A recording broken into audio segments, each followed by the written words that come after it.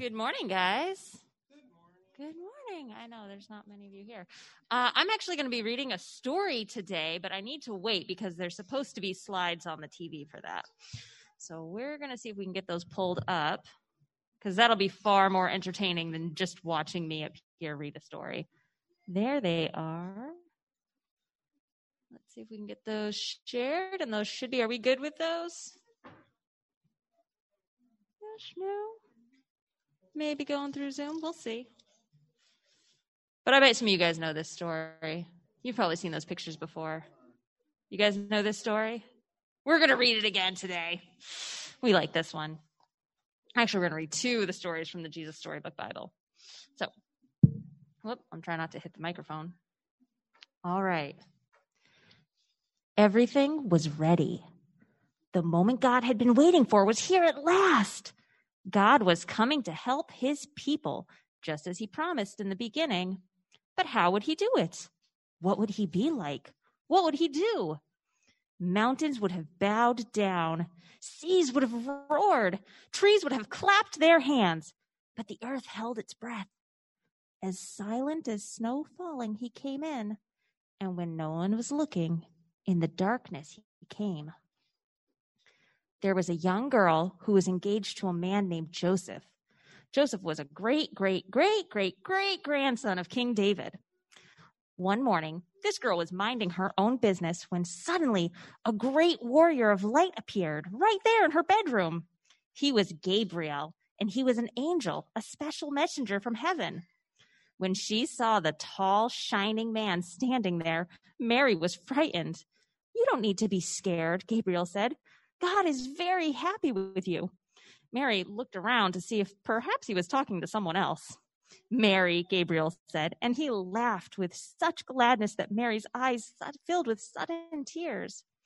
"Mary, you're going to have a baby, a little boy. You will call him Jesus. He is God's own son. He is the one. He is the rescuer.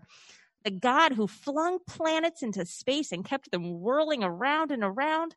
The God who made the universe with just a word. The one who could do anything at all was making himself small and coming down as a baby." Wait, God was sending a baby to rescue the world? "But it's too wonderful," Mary said, and felt her heart beating hard. "How can it be true?" "Is anything too wonderful for God?" Gabriel asked. So Mary trusted God more than what her eyes could see, and she believed. "I am God's servant," she said. "Whatever God says, I will do." Sure enough, it was just as the angel had said. 9 months later, Mary was almost ready to have her baby. Now, Mary and Joseph had to take a trip to Bethlehem, the town King David was from. But when they reached the little town, they found every room was full. Every bed was taken. "Go away," the innkeepers told them. "There isn't any place for you." Where would they stay?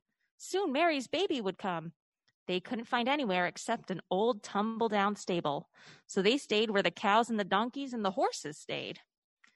And there, in the stable, amongst the chickens and the donkeys and the cows, in the quiet of the night, God gave the world his wonderful gift. The baby that would change the world was born, his baby son. Mary and Joseph wrapped him up to keep him warm. They made a soft bed in the straw and used the animal's feeding trough as his cradle. And they gazed in wonder at God's great gift, wrapped in swaddling clothes and laying in a manger. Mary and Joseph named him Jesus, Emmanuel, which means God has come to live with us, because of course he had. That same night, in amongst the other stars, suddenly a bright new star appeared. Of all the stars in the dark vaulted heavens, this one shone clearer. It blazed in the night and made the other stars look pale beside it. God had put it there when his baby son was born to be like a spotlight, shining on him, lighting up the darkness, showing people the way to him.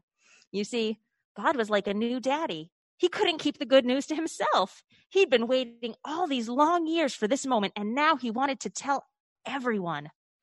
So he pulled out all the stops. He sent an angel to tell Mary the good news. He put a special star in the sky to show where his boy was.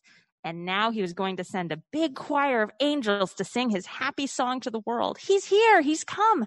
Go and see him, my little boy. Now, where would you send your splendid choir? To a big concert hall, perhaps? Or a palace, maybe? God sent his to a little hillside outside a little town in the middle of the night. He sent all those angels to sing for a raggedy old bunch of shepherds watching their sheep outside of Bethlehem. Now, in those days, remember, people used to laugh at shepherds, and they said they were smelly and called them other rude names, which I can't possibly mention here. You see, people thought shepherds were nobodies, just scruffy old riffraff. But God must have thought shepherds were very special indeed, because they were the ones he chose to tell the good news to first. That night, some shepherds were out in the open fields, warming themselves by a campfire, when suddenly the sheep darted. They were frightened by something. The olive trees rustled. What was that? A wing beat? They turned around. Standing in front of them was a huge warrior of light blazing in the darkness. Don't be afraid of me, the bright, shining man said. I haven't come to hurt you. I've come to bring you happy news for everyone everywhere.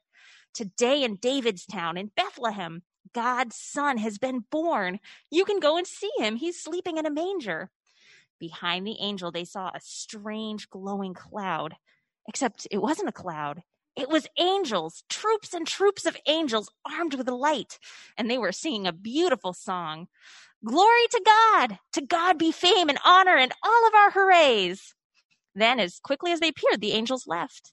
The shepherds stamped out their fire, left their sheep, and raced down the grassy hill, through the gates of Bethlehem, down the narrow cobble streets, through a courtyard, down some steps, past an inn, round a corner, and through a hedge until at last they reached a tumble-down stable.